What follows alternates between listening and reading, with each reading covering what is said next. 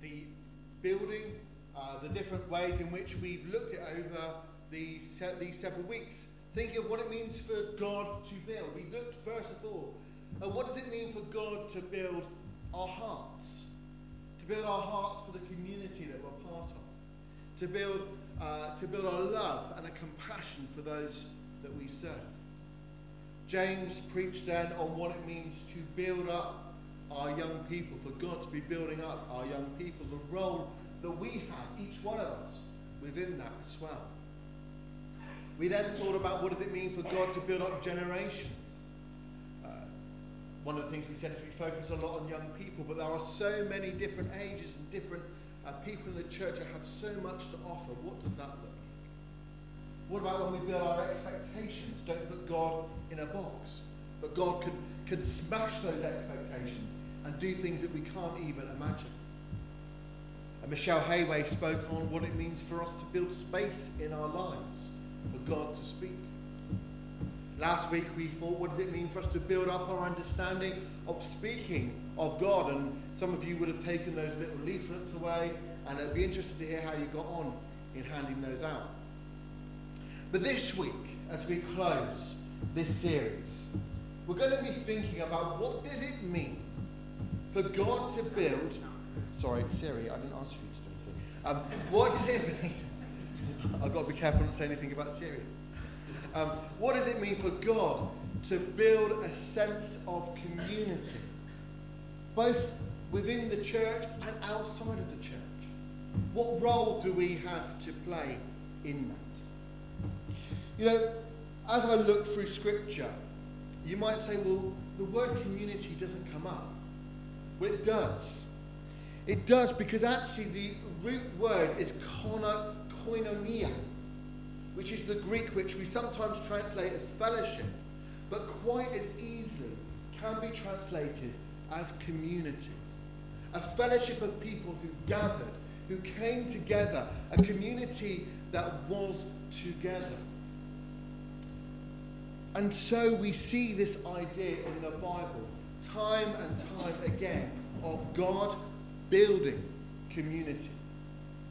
God building a sense of fellowship and of oneness. And we'll come back to that in a minute.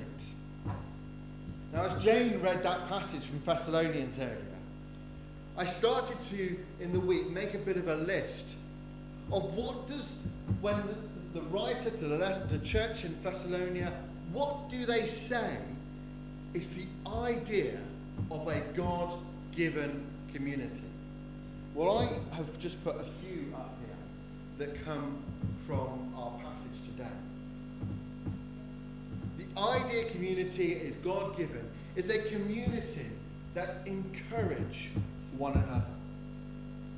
You know, sometimes it's easy, isn't it, to tear things down and to say, well, that wasn't very good, was it? You might think that most Sundays after I preach, going, well, that's not very good, is it? But actually, we are called to encourage. And that's really important when we go back to the idea of what James was talking. There may come times in following weeks, months and years when there are people standing at this pulpit preaching who haven't preached ever before, and it's their first time. And what are we as a church encouraged to do? Not to take them to one side afterwards and tear them apart, but to encourage. You know that time when the young people do the teas and coffees, and the tea is little more than milk? And we want to say, encourage. What about when something happens in the life of the church and we think we could do it better? Well, the writer of Thessalonians says, encourage one another. That's a sign of community. Build one another up. Say nice things to each other. Encourage one another. Build one another up. So many times we make quick comments at people which tear them down. We don't mean it. But they hurt and they stick. Build each other up. Respect one another. The list is here in Thessalonians if you want to go through it. Respect one another.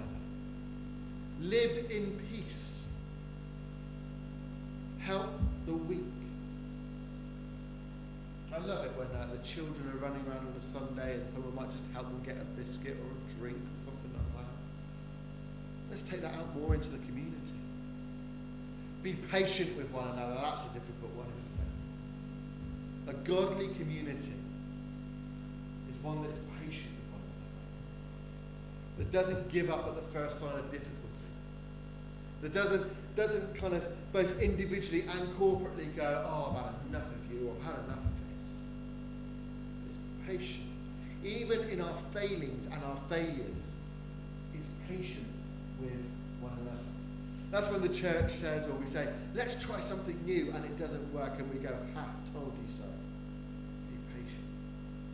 Be joyful. I've often said, haven't I, that if we walk out of the church smiling, happy and laughing, people might think, well, that's a community I want to be part of. If we walk out looking like we've just sat through the most boring thing in the entire world with our shoulders slumped, people are going to go, I don't want to be part of that. Be joyful. It makes such a difference, doesn't it, when we sing on a Sunday morning, when we're joyful. And you can sense that joy in the air rather than the desperation of, oh, it's Sunday again, it's church again, it's getting us out of the way, and then we can go to the beach afterwards. Pray all the time. Pray continuously. That's a hard one, isn't it? But I think sometimes, as I said before, we misconstrued prayer as that we have to put ourselves in a quiet corner, close our eyes and put our hands together. That's what we're taught as a child, and we grow up with that sense of that's the only way of praying. What it's saying is talk to God continuously. Pray, talk. When you're in the car, for goodness sake, don't close your eyes when you're in the car, unless you're a passenger. When you're at work, when you're at school, when you're at college, when you're with friends, when you're walking, when you're working, keep that dialogue with God open all the time. Give thanks always. Give thanks always for what we have, for what God has done in our lives. Test everything. Test everything. Is this right? Is this God? And I missed out there. Don't put the Spirit's fire out. Don't try and quench a place where God is trying to work. Avoid evil. You know, these are some of the questions or the things that there's written in Thessalonians to say this is what a godly community looks like. And it's quite a long, exhaustive list in one way. But I was walking around the church and I put my eyes up and I came across this. Do you remember this? Do you remember this? It's actually on outside there. And it's Hill House 2016, if I remember correctly. And we put together this piece of work, which says belonging, family, friends, connecting. And what's in the centre? The cross. Christ. And in one sense, all those long lists that the writer wrote in Thessalonians can be summed up in what it means to be community now. A family. Those who are patient with one another. Those who encourage. Those who build up. Belonging. Those who are patient with one another. Connecting. Being joyful. Friends on the journey together. Community, being part, God building community is really important because God at no point in the Bible calls us to be on our own. He calls us to be in community, in fellowship, in relationship with others on that journey.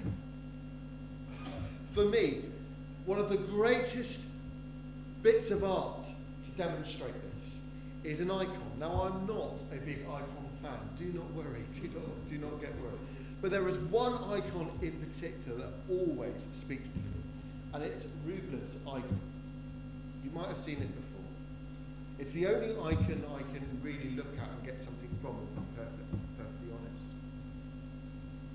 But Rublev painted this icon, and it represents the Trinity, God, God's self, Father, Son, and Holy Spirit. the ultimate in relationship, the ultimate in community. There is a closeness, there is an intimacy within that image itself. But actually, as you look at it, there is also space. And the icon painter was trying to get across this point that there is a closeness, but there is also a welcome to come and to be part of this intimate relationship. Now, all through the Bible, when we look back, there is a sense of community, of God welcoming people into relationship. The people of Israel were separate tribes, weren't they? But God called them together to be the people of Israel, separate into community. The disciples, they were separate. Some were tax collectors, some were fishermen. And God called them from their separateness into community. We even think about Job, don't we? Poor old Job. But God calls him from his loneliness into a community of friends who kind of helped. But called from separateness, from loneliness into community. And that's what I believe God does here and now, is that we can each live our separate lives. We can each go our own separate ways. We are separately loved. We are children of the living God. But God calls us into community. Now, people often say, well, I can be a Christian without going to church. Yes. Yes, there are elements of that. But it's like the same way a car can be a car with no petrol in it. You can be.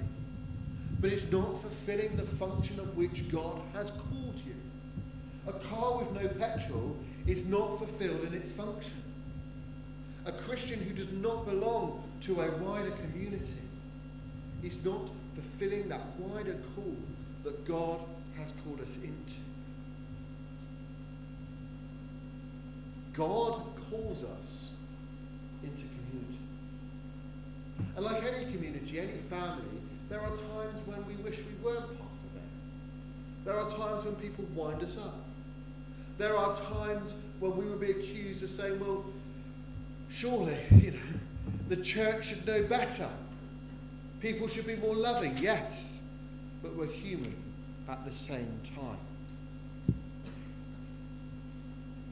But we should be aiming to model to the community around what community should look like. Now, you'll each be part of your own separate communities. There'll be clubs that you're part of, Probus. There'll be the sailing club. There'll be the camera club. There'll be all these different communities that you were already part of. Argyle Fan Club. You're part of communities.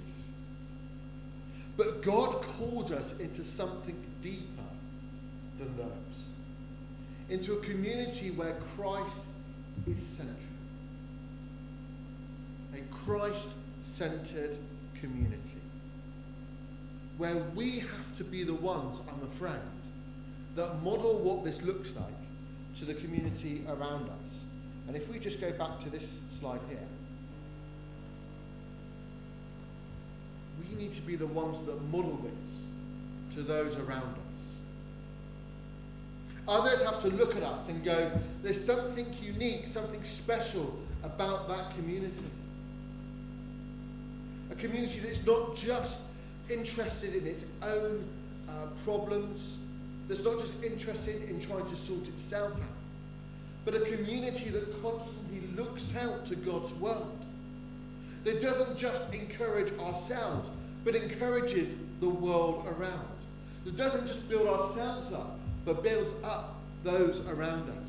That doesn't just respect ourselves, but those. You can see where I'm going with this, can't you? That's not just patient with ourselves, but it's patient with the world around. This is what God calls us into. A community that models something of the greatest community ever, the Trinity.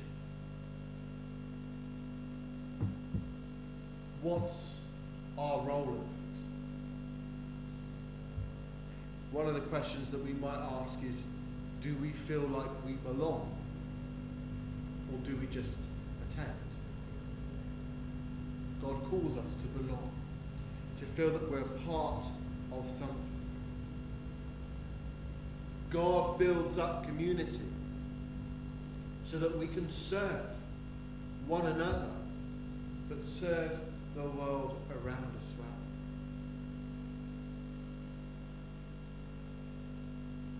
God builds up community, his community, which we call the church, to serve others, to love others. And this is what we should be about. Sometimes we have to lay aside our own wants and desires as a community in order to serve those who God has called us